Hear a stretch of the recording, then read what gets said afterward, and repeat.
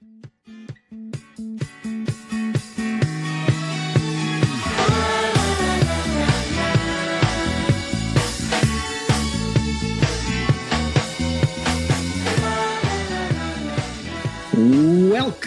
to another episode of the Pirate Monk Podcast.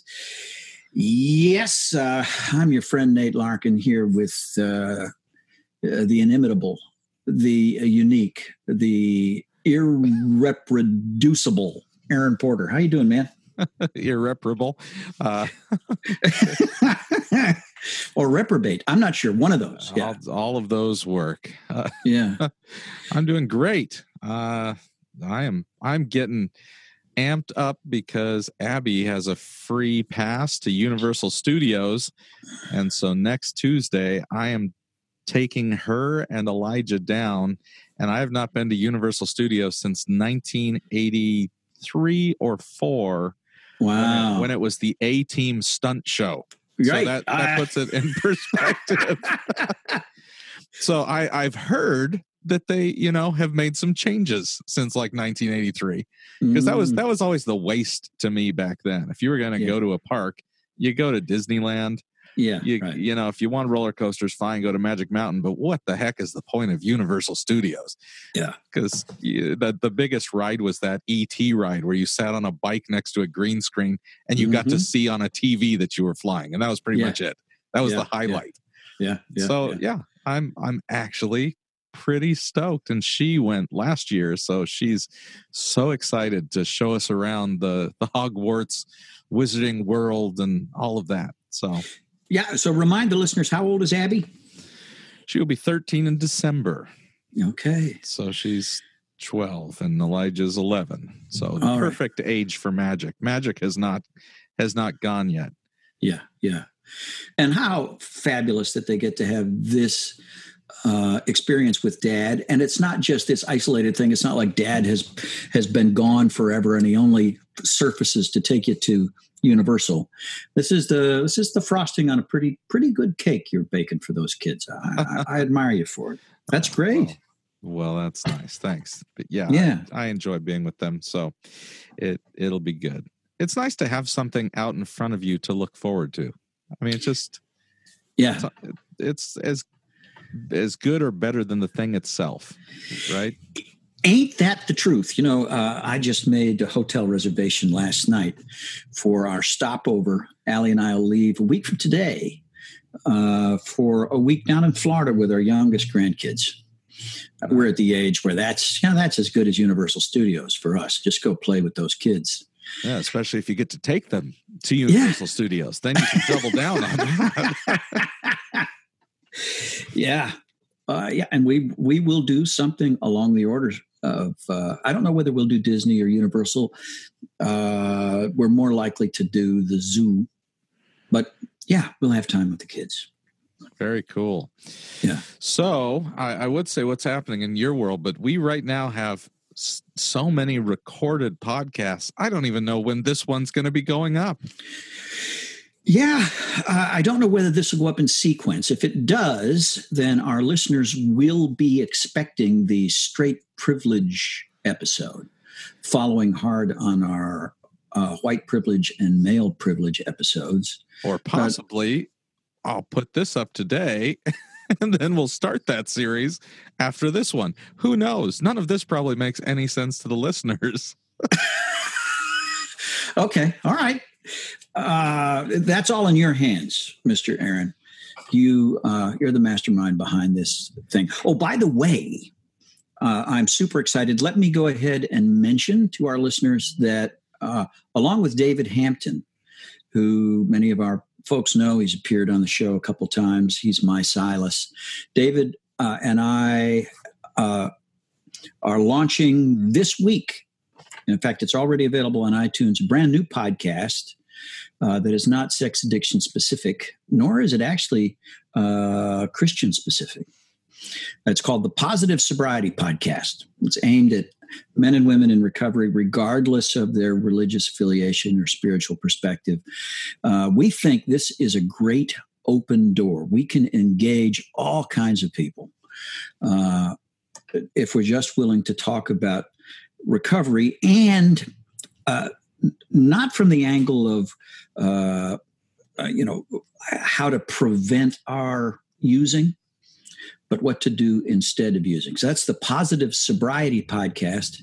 Nice. If you get your podcasts on the iTunes store, you can search for the Positive Sobriety Podcast and you'll find it there. Is this really, I mean, we're promoting another podcast here. Aren't we just supposed to go like, that's a good idea. We should steal that for 5 episodes. There will be some sharing of guests. Now it makes it even easier for me to recruit guests because I can get them into 2 different podcasts. All right. Yeah. So 3 episodes drop this week, and we've got some others in the can, and good stuff. Well, I heard that from a little bird that somebody went to a virtual meeting this morning that was not their normal meeting. Yeah, I did, as a matter of fact. Tom Mocha, Dr. Tom, who is the president of Samson House and typically does all the newcomer meetings, is on vacation this week. And so I've taken over the newcomer meetings, which has been a joy. I love doing intake anyway. And I was on this morning, great meeting, had a guy in from China, a guy in from Canada. And the topic was resentment. Wow. It's a guaranteed winner, resentment. Well, hey, instead of you talking about that, why don't we take a quick break and come back with a mini meeting? Oh, that's a great idea. Well, it's a very much a mini meeting. It's just you and me, but why not? Let's do it. All right. We'll be right back with a mini meeting here on the Pirate Monk Podcast. They got the papers and the trash. Or you don't get no spending cash. If you don't scrub that kitchen floor, you ain't gonna rock and roll no more. Yakety yak. Don't talk back. Just finish cleaning up your room. Let's see that dust fly with that broom. Get all that garbage out of sight. Or you don't go out Friday night. Yakety yak. Don't talk back. You just put on your coat and hat and walk yourself to the laundromat. Well, welcome back to the Pirate Monk Podcast. It is time for a Mini meeting. My name is Aaron. Welcome to this mini meeting of the Samson Society. We're a company of Christian men who are also natural loners who have recognized the dangers of isolation and are determined to escape them. Natural wanderers who are finding spiritual peace and prosperity at home. Natural liars who are now finding freedom and truth. Natural judges who are learning how to judge ourselves aright. And natural strongmen who are experiencing God's strength as we admit our weakness. As Christians, we meet at other times for worship, for teaching, for corporate prayer. Today, however, we meet to talk. Our purpose is to assist one another in our common journey.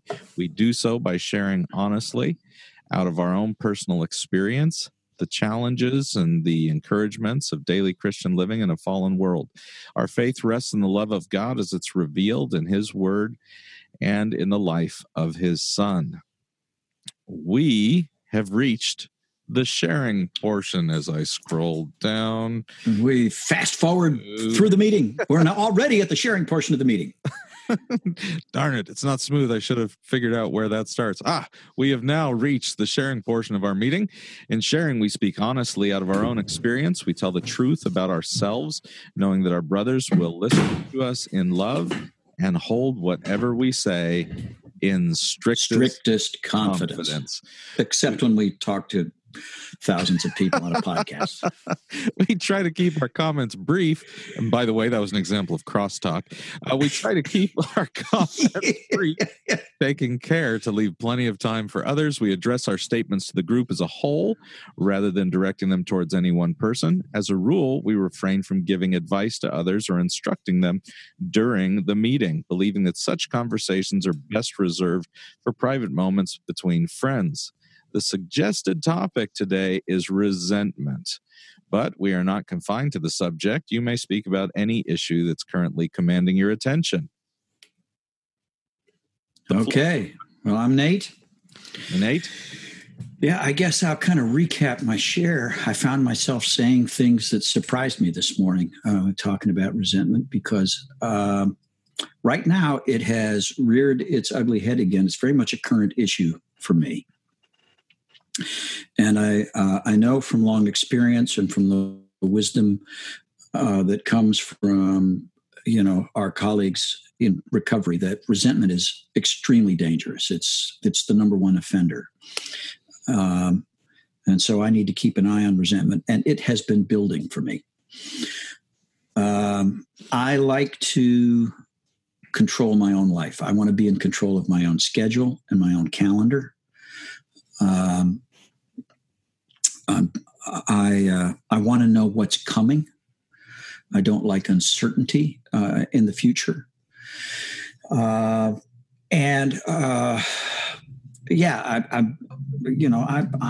pretty doggone self-centered that way, and I tend to get irritated, and if it continues, resentful when my life tends to go out of control because I've got to care for somebody else.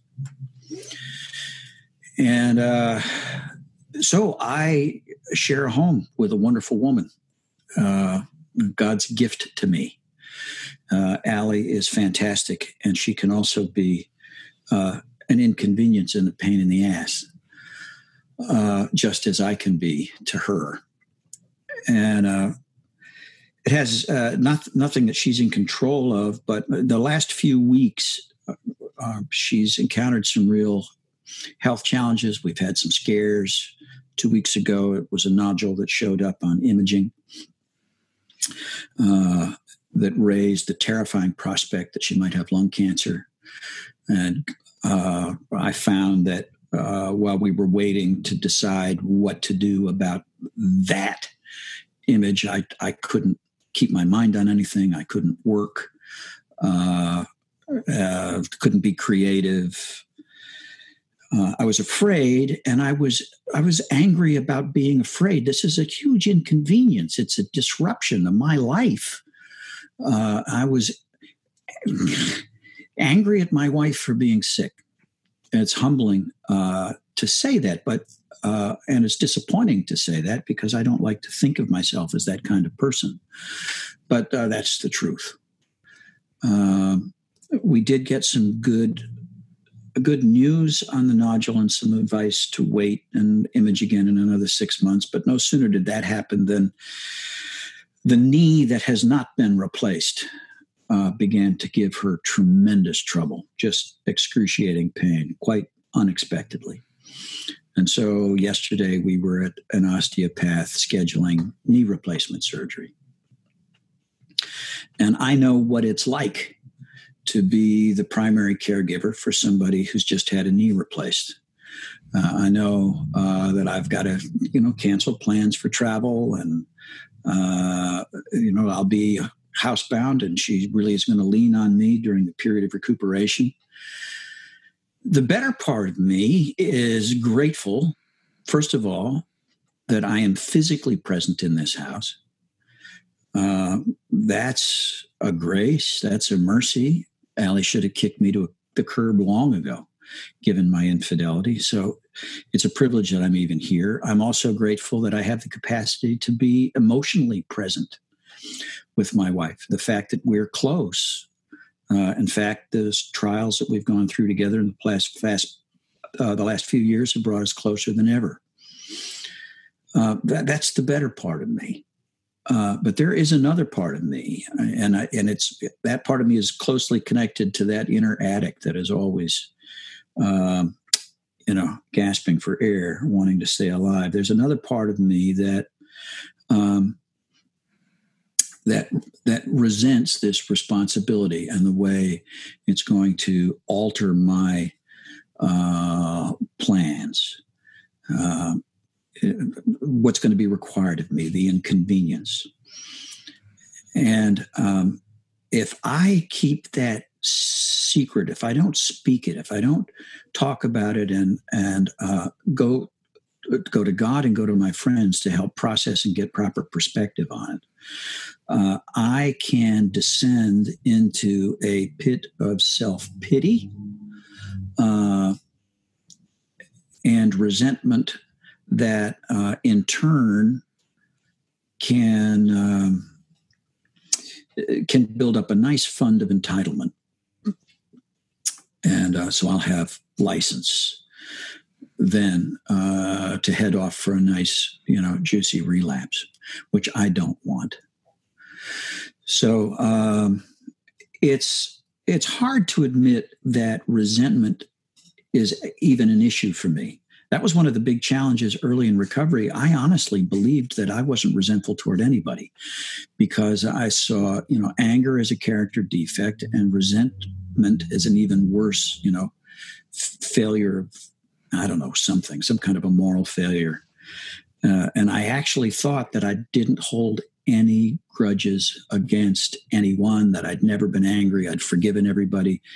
And that was, I had buried my resentment so deep that it was hard to acknowledge it. And yet it was fueling so much of my behavior during those years of active addiction. I would like to think that I have somehow outgrown the ability to resent anything, and that I'm so spiritually mature and so grace-based and merciful, so humble and,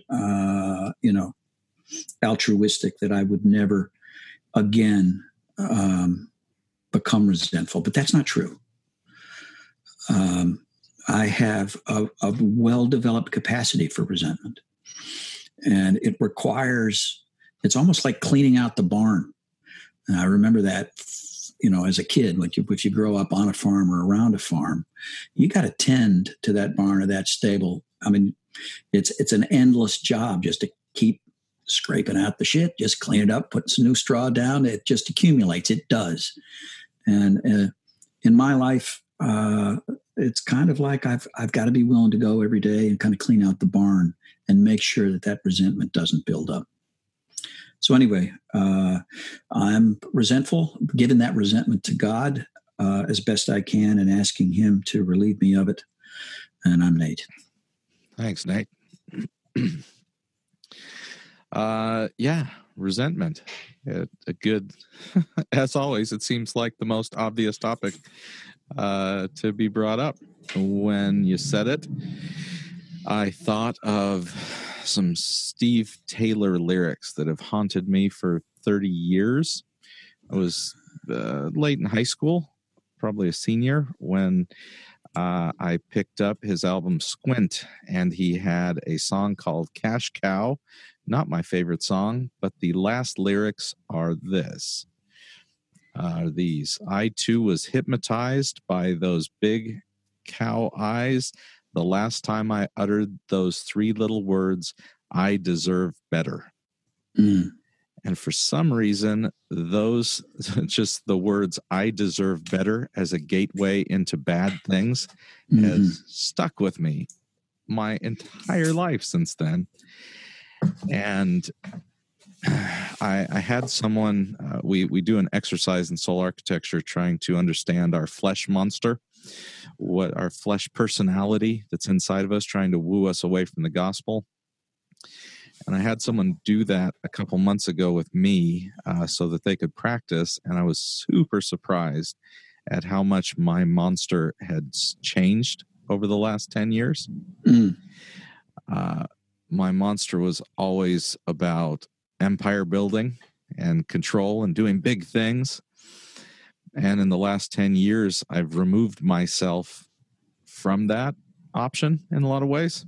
It's just not a big part of my life. And so my flesh had to change its tact. And what I realized was all of that anger that my flesh tends to go towards went towards the I deserve better, and mostly with my family.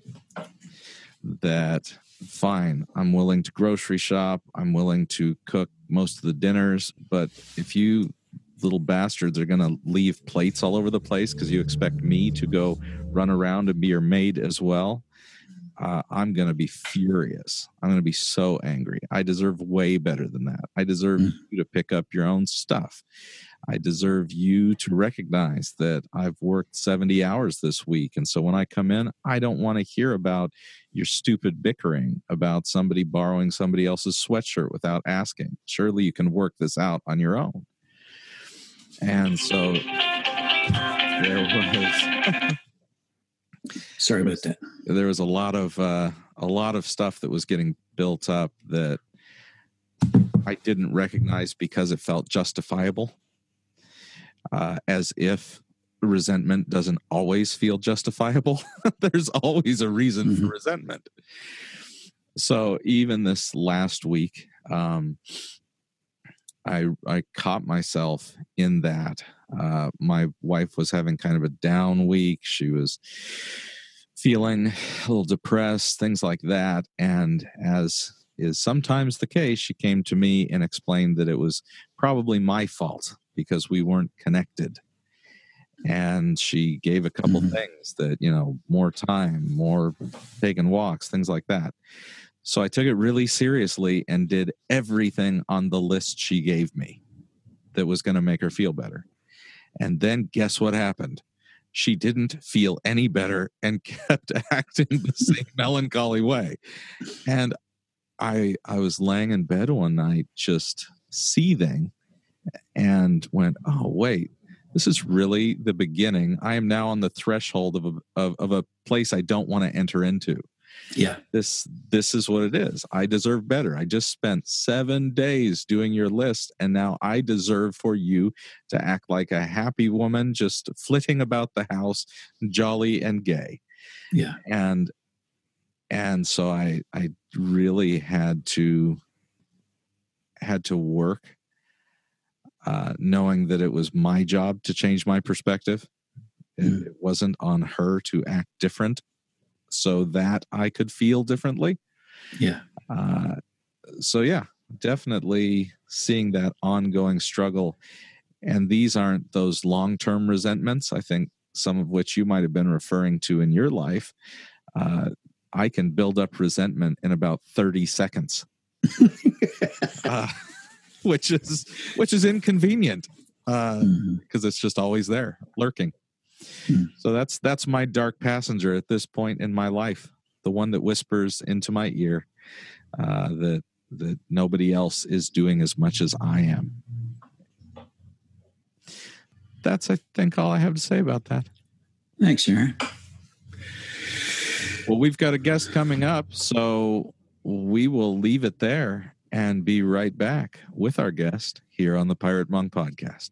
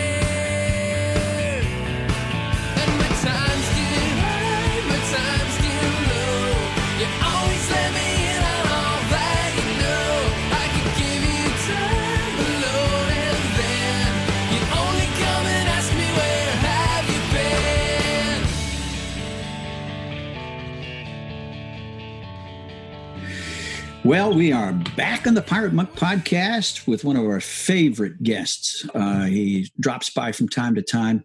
Michael Cusick is with us from Restoring the Soul. Hi, Michael. Hey, guys. It's fun to be here, as always. Yeah.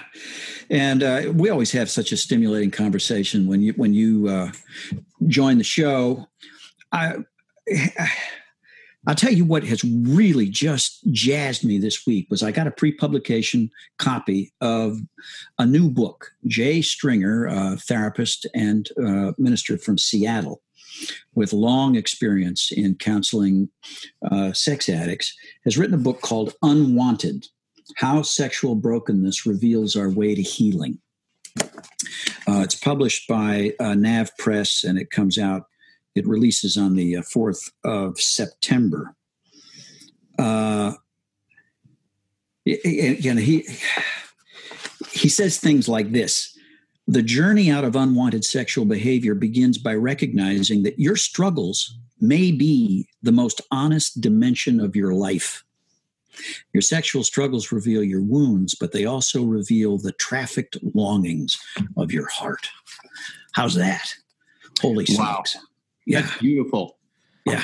I've never met Jay, but I've talked with him on the phone, and he has done a lot of research, not just in the clinical field, but also research where he's talked with and done surveys with many, many men about their struggle. And of course, he's a man. So I think this is one of the most comprehensive books that we have yet seen in this process. And it's going to be a game changer for many men. But wow, what a sentence. I love that. Trafficked longings. Yeah. Yeah. Here's another sentence that just rang my chimes.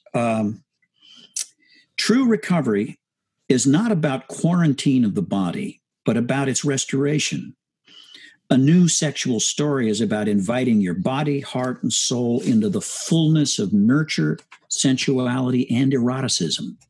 Healing is about passionate holiness, setting apart your body to experience lovely, passionate, and restful experiences.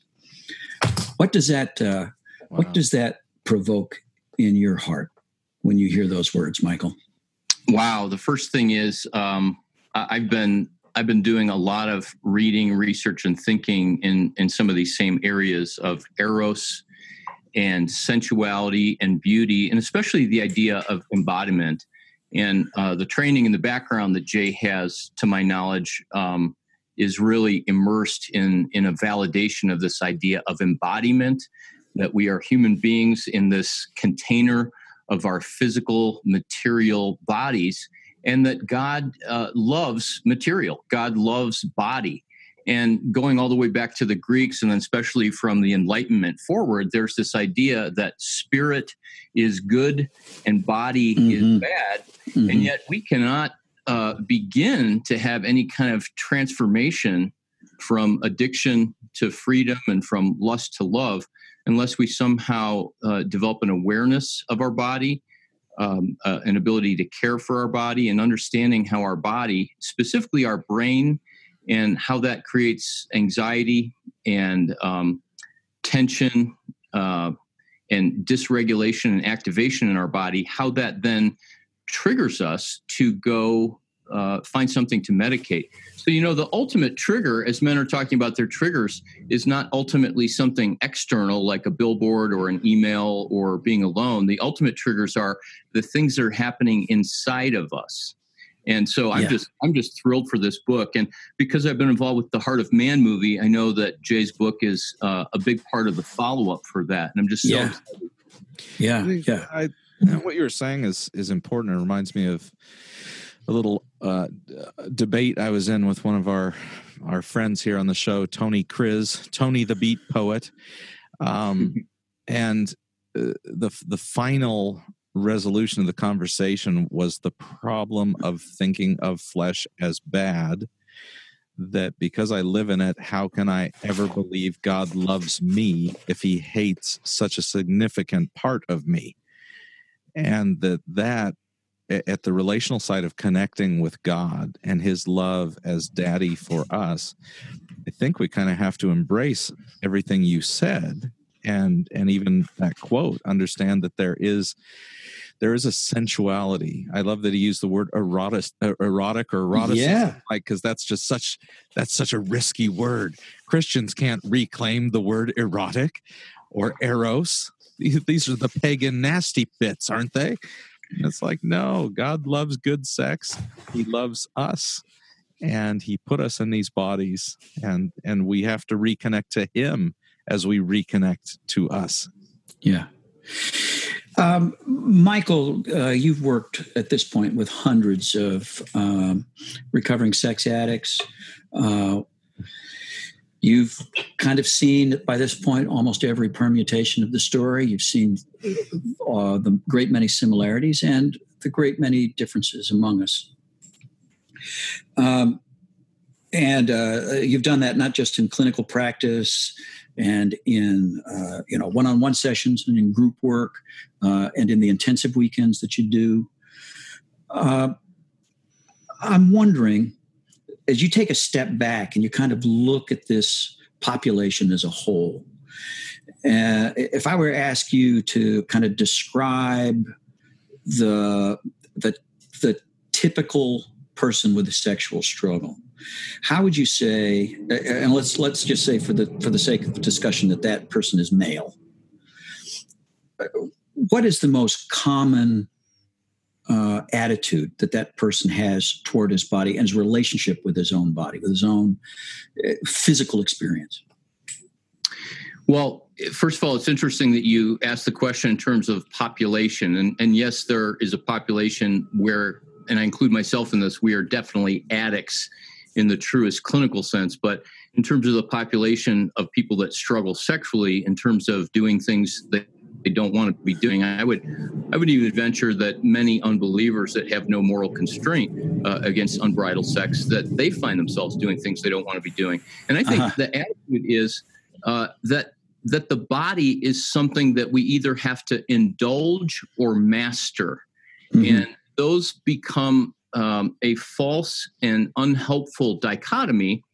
Dallas Willard said it this way, that most people are caught between living in their brokenness and ceaseless striving, but the gospel provides us with another way, meaning that we don't have to indulge, nor do we have to ceaselessly strive to master our sexual desires.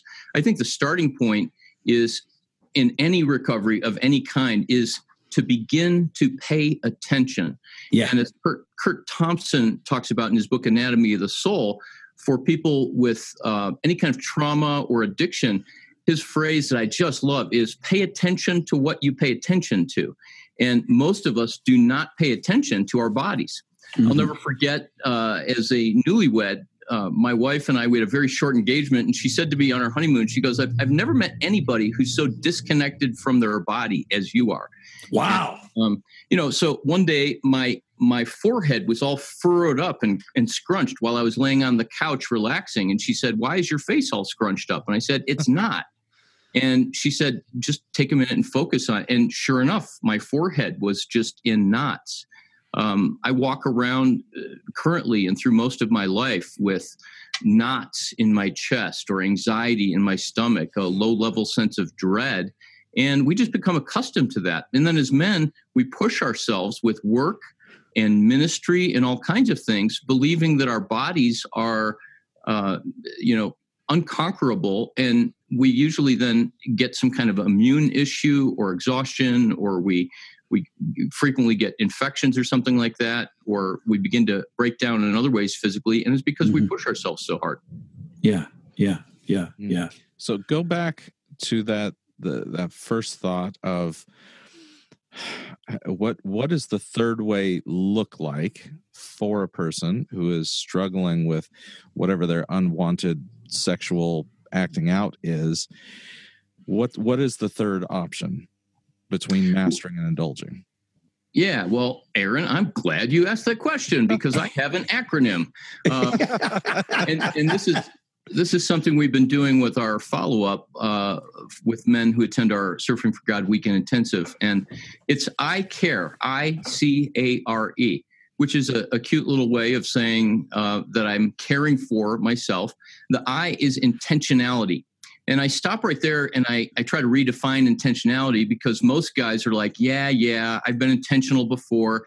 And they kind of fall into the category of a New Year's resolution.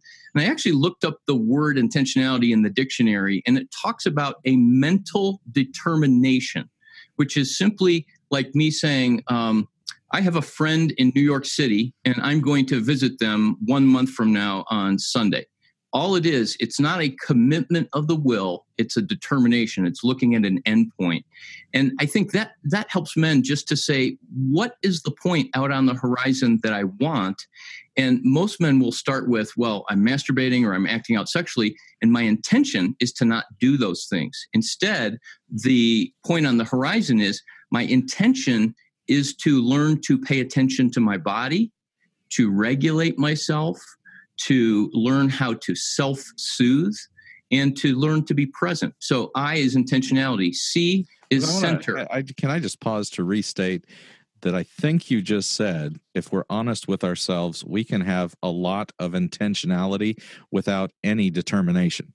That we aren't planning on going to New York. We're just telling ourselves we're going to visit our friend in New York. That there's a big difference. Yeah, I'm so glad you said that, because I was part of a personal healing journey for 30 days in July.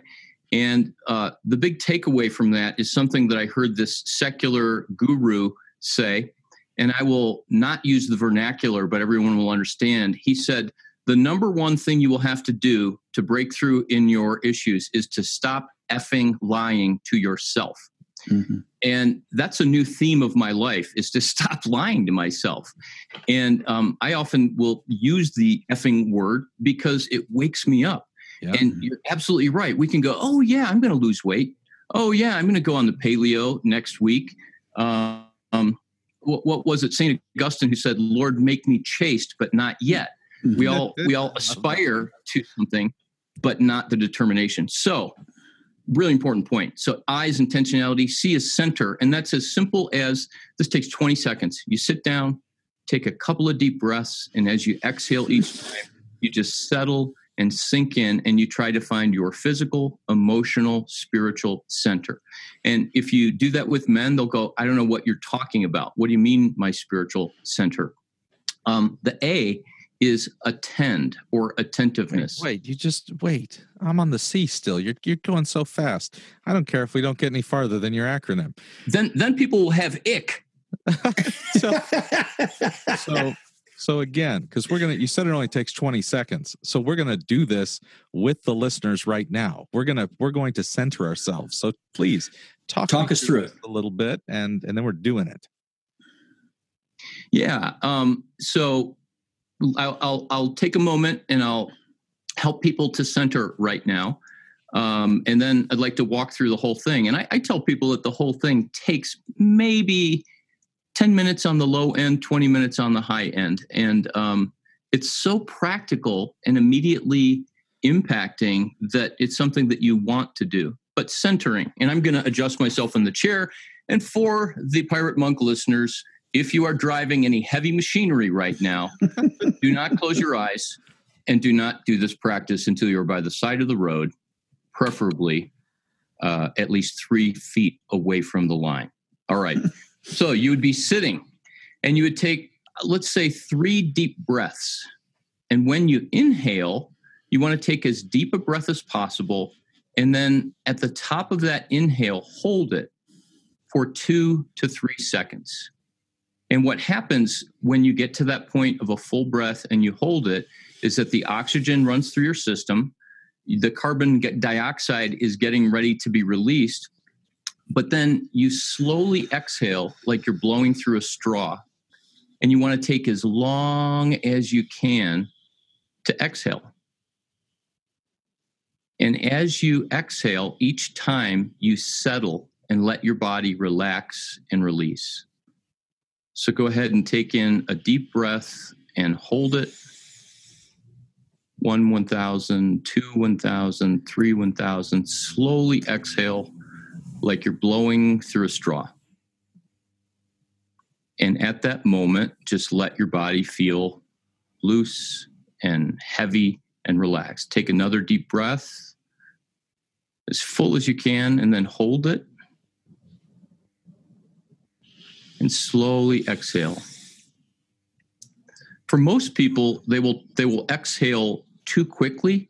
And I try to count to 10 to see if I can exhale that slowly. And the effect of that slow exhaling is you actually feel your body beginning to let go, almost like an elevator slowly descending from the 10th floor down to the first. I think everybody's probably done 3 breaths. Now, Scripture says in Ephesians 1:18, so people don't think this is some kind of new age wacko thing. And there again, why the need to apologize? Because we're afraid to attend to our bodies. But Scripture says, my prayer is that you'd be enlightened in the eyes of your heart, or that the eyes of your heart would be opened. And so close your eyes if you're comfortable and picture in your mind's eye your center. For most people, that is identified as someplace beneath their sternum or beneath their heart. For some people that are more intellectually oriented, their center might be like in the front of their forehead where their cortex is. Picture your physical center, your emotional center, your spiritual center. Scripture says that Christ is in you, the hope of glory. And so to find this center is the beginning of being able to align ourselves and to become aware of that union that we have with God. And you might continue to stay in this place and just breathe normally. And your mind might get distracted, and that's okay. But you've just paid attention and acknowledged that there is this part of you that is deeper than the stress that's around you, that's deeper than your cravings or lust at the minute. And I believe that Scripture teaches that this is the place of refuge inside of us, that this is an attentiveness to our soul and to the embodiment of our spirituality. So that's center. Yeah. Wow. That's so helpful. So helpful. If men just did that every day, and that's all they did, for most people, it would take their recovery to a new level. When I would teach classes consistently at Denver Seminary, I would take the first 5 minutes of every class, and we would do this kind of centering.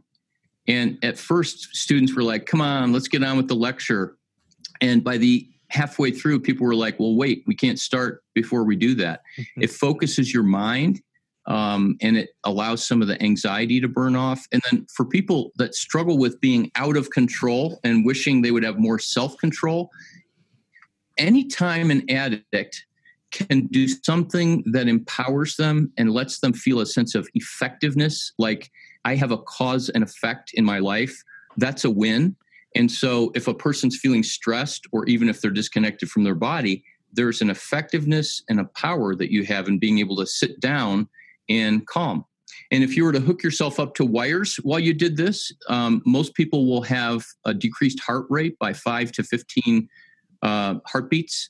Their respirations per minute will decrease. Your blood pressure will probably decrease. And so it's a health benefit across the board. So listeners, those wires have to be hooked up to some medical equipment. Don't just hook yourself to wires. One thing... I can see that image now. As you were talking through that, one thing to me that I think would be most helpful in my life is I couldn't think of this, my center, even as you were saying, Christ in me, without feeling like it wasn't me alone at the center. I had to acknowledge that he was with me there. He is with me there. And frankly, that is the greatest deterrent to sin in my life, acknowledging that God is with me. I always have to pretend he's not watching while I sin. Mm-hmm. And yeah, that's so important. Well, Aaron, that's one of my soapboxes that I will not jump up on, but this idea of union with God. If a person is in Christ, if they belong to Christ, if they have faith in Christ, the idea of separation from God, like heads and tails of a coin, you can't separate the head from the tail. They're both the coin. Now, that doesn't mean we are divine, but Scripture talks about this mysterious union in Christ. And if we begin to realize that we can never be separated from God, that means that in the moment of our deepest, darkest shame or apathy or fear, that attending to and becoming aware of what's already true inside of us is a massive resource and source of nourishment that we can draw on, that as we would want to turn to nourishment that is junk food and ultimately toxic. I think that's what this idea of vine and branch mean. Yeah. And I think of when Isaiah says your iniquities have separated you from your God and your sins have hidden his face from you so that he will not hear. That can either be taken as a punitive, like, I won't be around you because you're sinning, or that unnatural attempt to separate from God so that I can sin that creates so much chaos. Yeah, I think that's a verse from our perspective, not from God's perspective. He's putting words to our experience of turning. Exactly. Yeah. So we're up to A. Yeah, we've got intentionality, we've got centering. We now understand centering, and A is arsenic, and where you just want to say, this is hopeless. A is attentiveness or attending. And in Surfing for God, I have the soul care path. And it goes from our brokenness to becoming aware of our brokenness to beginning to practice soul attentiveness and then soul care. And so soul attentiveness, once you begin to center, is literally paying attention to what is happening inside of me. So from that centered, calm place, emotionally, spiritually, physically, I invite people to scan their body. And this is not anything I have invented. This body scan is something that somatic psychologists and therapists do, and people that work with trauma do, but it can also just be a great way to relax. You close your eyes once again, and in the mind's eye, or the eyes of the heart, you scan from the top of your head slowly through your temples, your cheeks, the muscles therein, your jaw, your neck, your shoulders, down through your chest, upper back, abdomen, lower back, hips, even the genitals, your thighs, your knees, your calves, your ankles, your feet, all the way out to your toes. And you simply scan and pay attention. What do you notice? What are you aware of on a sensory level? And see, most of the time we say, well, what are you feeling? And guys oftentimes, beyond hungry, angry, horny, don't know what they're feeling, but it's really easy for many men to say, oh, I have this knot in my chest. So during that scan, anything at all, positive, negative, just an awareness of what's there. And for me, one of the most common things is I just feel this tension all throughout my chest and my sternum. And oftentimes I will feel tense in my jaw. I went to the dentist yesterday and I find out that I grind my teeth during the day and not just at night.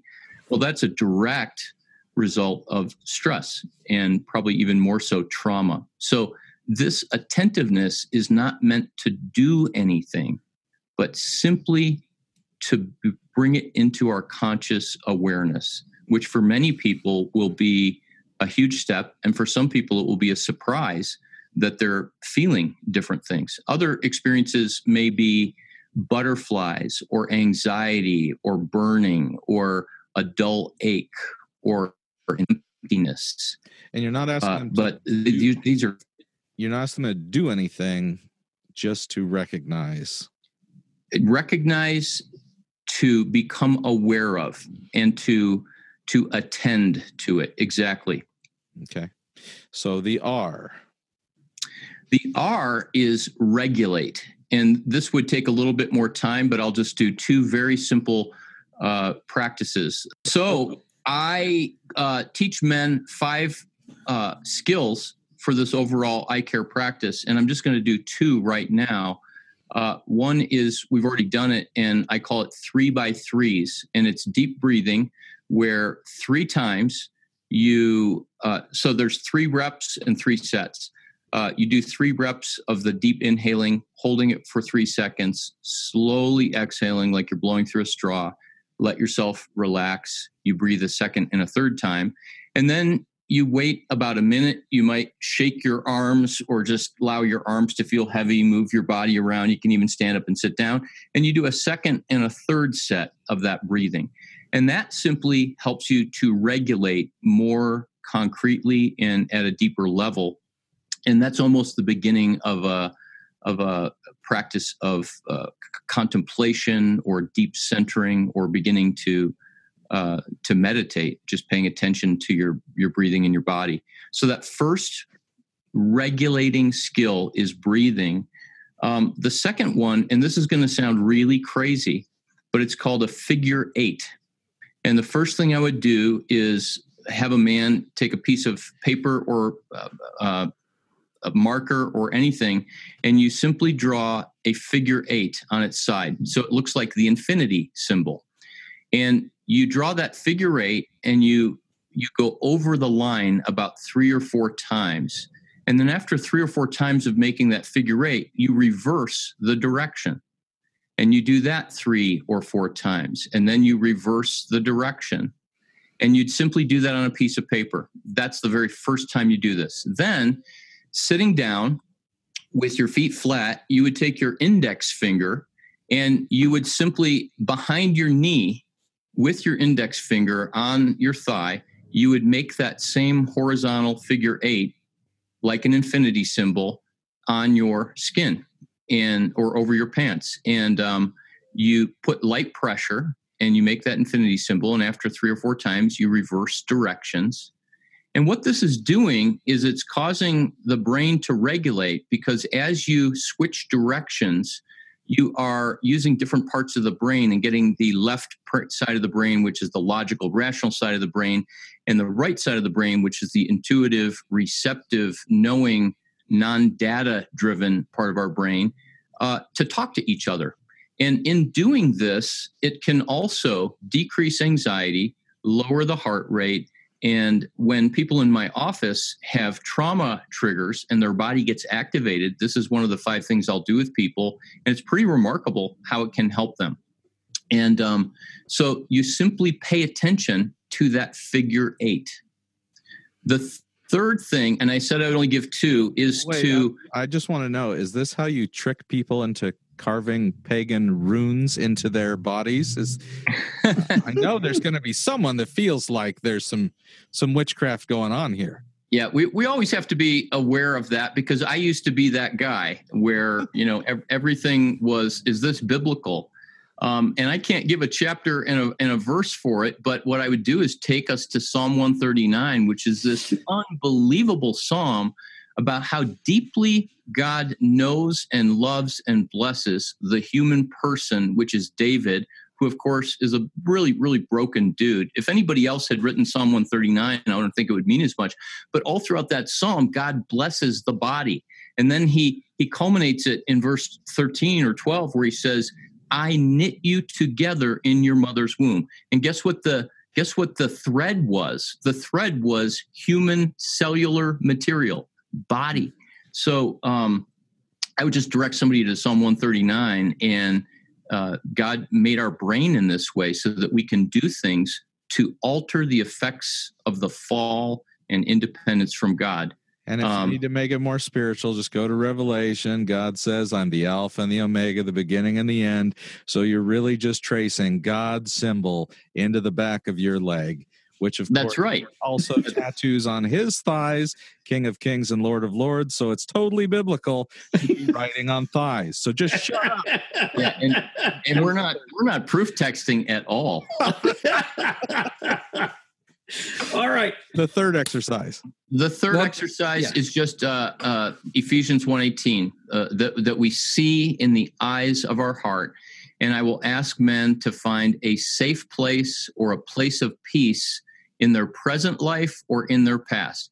And for many men, it's a chair that they sit in on their deck, or it's a place at the beach when they were little, or a tree fort where they would go and they would feel safe.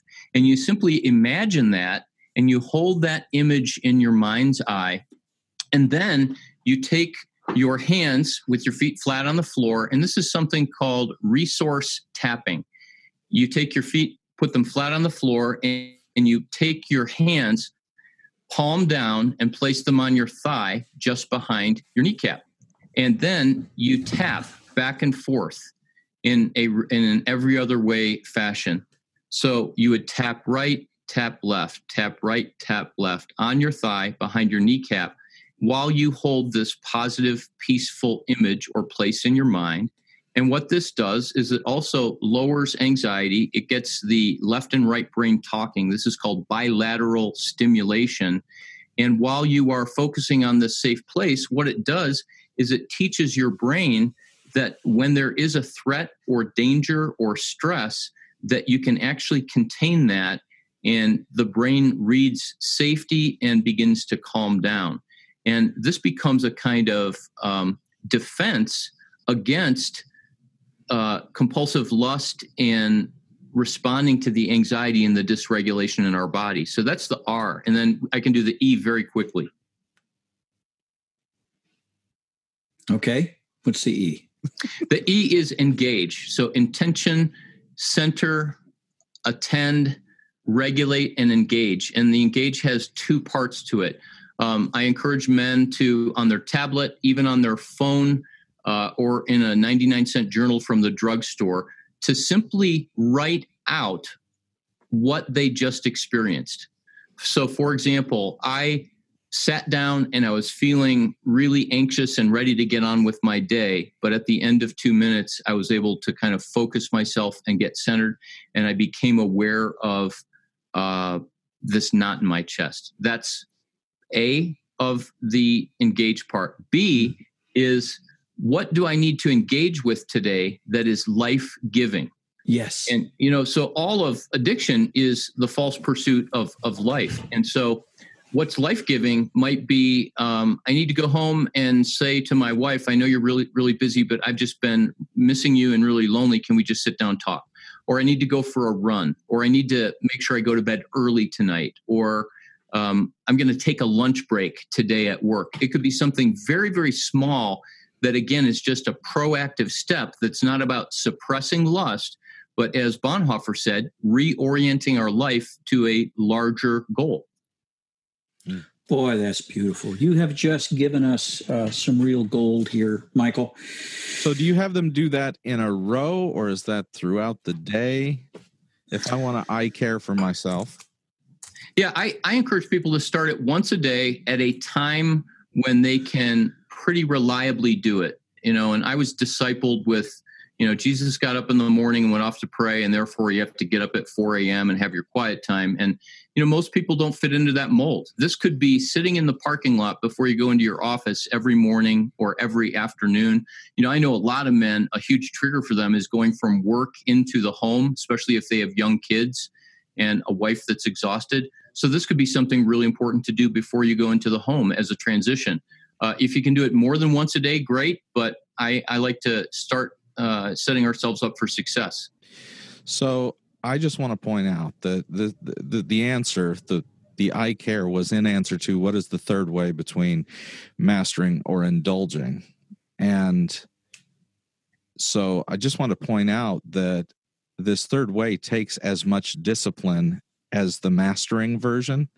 It's just not up and against. It's for you, not against you. It's towards something good and beautiful that goes back to Nate's quote, instead of just focusing on the darkness. But it does take discipline. It does take mastery. It's just a different direction, right? I mean, how would you, because I don't want to feel like we're pulling a fast one on people. No, absolutely. I used to be called Captain Discipline by my friends. I lived my faith the first 5 years or so, really through discipline and flexing my muscles and gritting my teeth. And I believe that that's how I would overcome my shame and my sin. And I abandoned all discipline at one point because I thought, I'm not going to go there. And for me, that was a necessary season, because what happened was something deeper rose up in me. And that was that I actually want to love God. I actually want to obey him. I actually want to love others. And I got in touch with the want to instead of the have to. But I've reintegrated the word discipline in my life. And because that word is a trigger for many people, and I think many men need to dismantle their commitment to discipline. Because it was David Benner, the psychologist, that said that discipline is a wonderful servant, but a terrible master. And if discipline is going to be your master, then that's the new addiction. So I like to call it a practice. And a practice is something that you do just that. You practice. And, somebody who picks up a violin on day one is not going to play, some great concerto. And so you fumble with this and learn it and have days where you don't do it or you forget about it and give yourself grace. I think that this practice of eye care develops in us a sense of self-compassion and kindness to ourselves, which God revealed in Jesus really invites us to give to ourselves. Most of us are far more judgmental and harsh on ourselves than any member of the Trinity is. And so this becomes a way to begin to develop that compassion. So possibly, I think if we do this 3 days a week, it could begin to make a difference. And then you start to see, wow, there's something I can do beyond just resisting. So the goal is to recognize I already have lots of practices in my life. I pick up the newspaper every day and read it. I get home from work and turn on the TV. These are all practices. And I would say I do them because I enjoy them. So the goal is to become like your class where you force them to do it because you're the teacher and you could. But then somewhere along the line, like turning on the TV or picking up the paper, this is just a practice that I do because it is good and I enjoy it. Yeah, absolutely. And then the part about our will and our determination is not about flexing our muscles, but about becoming something. And if I can just insert back to this whole idea of what Jay Stringer wrote about the erotic. The book that I'm ever so slowly writing has a large section about our misunderstanding of Eros. And originally, Eros, of course, had a sexual element to it. And we often hear about the 3 or the 4 loves of agape, storge, phileo, and eros. And we kind of write off Eros as, well, that's the sexual love between a husband and wife. But going all the way back to the Greeks, Eros had to do with a energy, a life force that had an embodied aspect to it, but a single person is meant to be highly erotic. Someone once said, and I cannot track this down, that Mother Teresa was the most erotic person they had ever been around.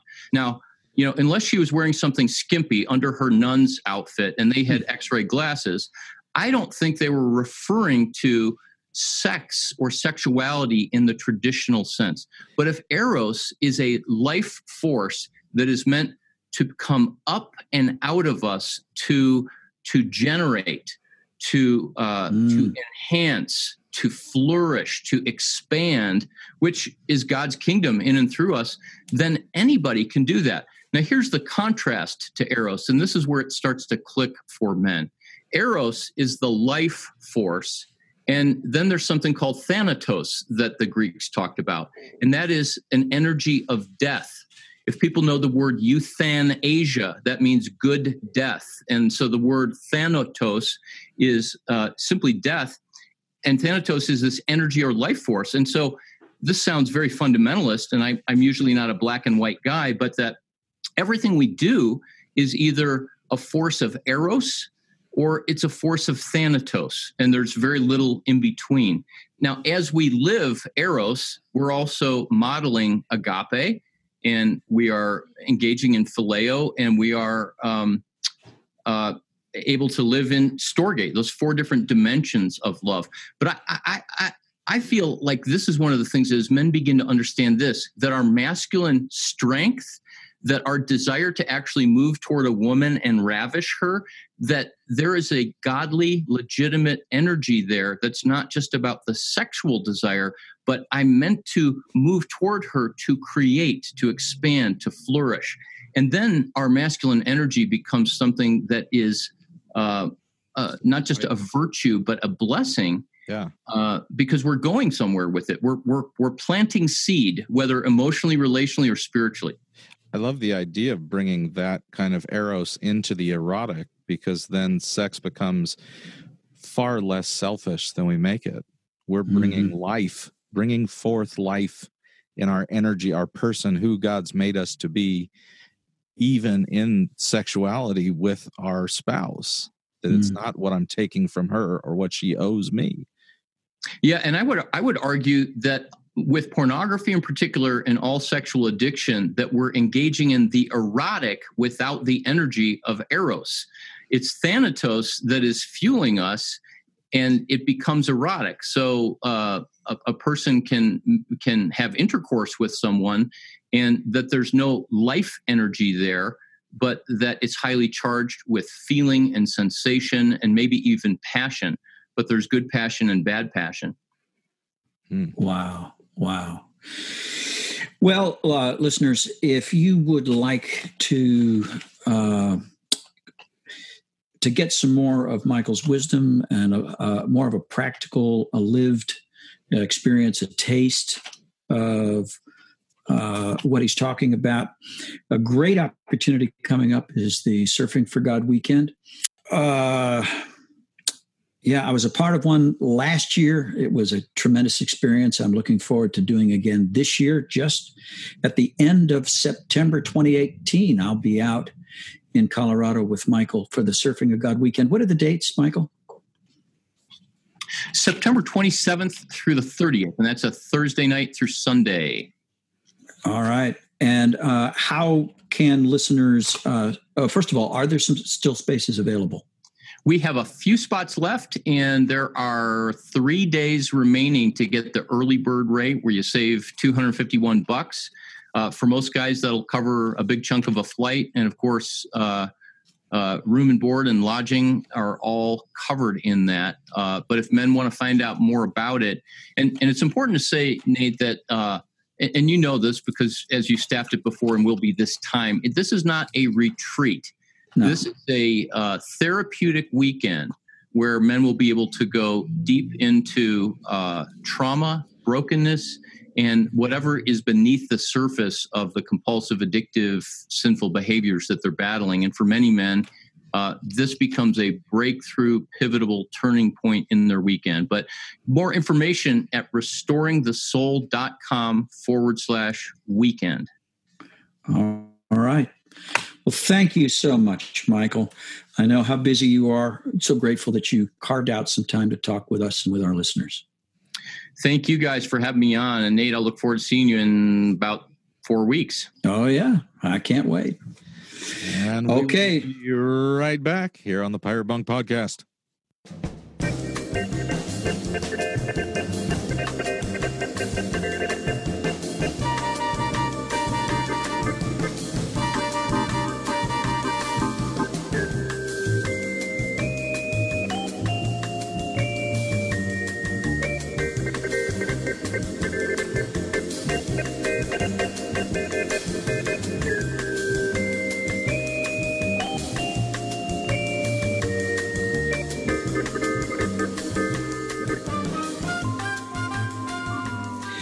Well, we're back here on the Pirate Monk Podcast.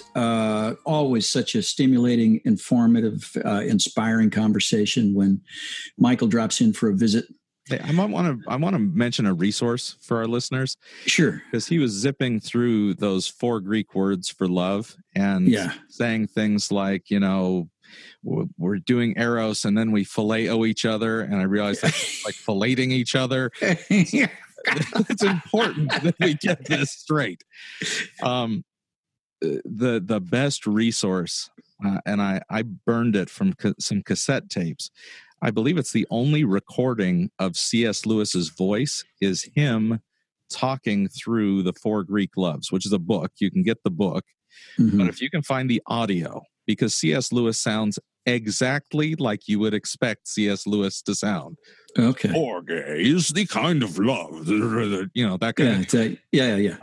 But he'll explain, you know, phileo, Philadelphia, brotherly love, agape love, God's love, storge, the love of the familiar, eros. We talked about some today, but it's important for us to understand this is, you know, love is this most important thing. We got faith, hope, and love, and the greatest is love. But we just have one word that encompasses so many of these aspects. So I think it's actually really awesome and practical and helpful for all of us to break it down like the Greek language did and understand how we're experiencing this greatest of things. All right. Do you think it's possible, Aaron, that you could find a link to that audio resource, maybe included in the show notes? I will try. And if I can't find it, am I allowed to just like upload my ripped copies from the cassette tapes I had back in the late 90s? Sure. Why not? Why not? Copyright infringement be damned. We'll try to get you this stuff. Oh, it's got to be eminent public domain by now. I would hope. And if it's not, C.S. Lewis, you come on over. I'll fight you. Let's see how that goes. Clive Staples, kind of fool's named Clive. Let's go. All right. Well, before we go, listeners, we'd love to hear from you. Comments, questions, pushback, suggestions. You can reach us at piratemonkpodcast@gmail.com. Well, I think we're done. We done, Aaron? Yeah. And can I just mention, I didn't hear any weed whacking, mowing. I didn't see the anxiety and fury in your face. Yeah. That's because I cut him down to twice a month. Okay. So now he'll be back. All right. Well, until next time, I'm Nate. I'm Aaron. And we are your pals on the Pirate Monk Podcast. Arrgh.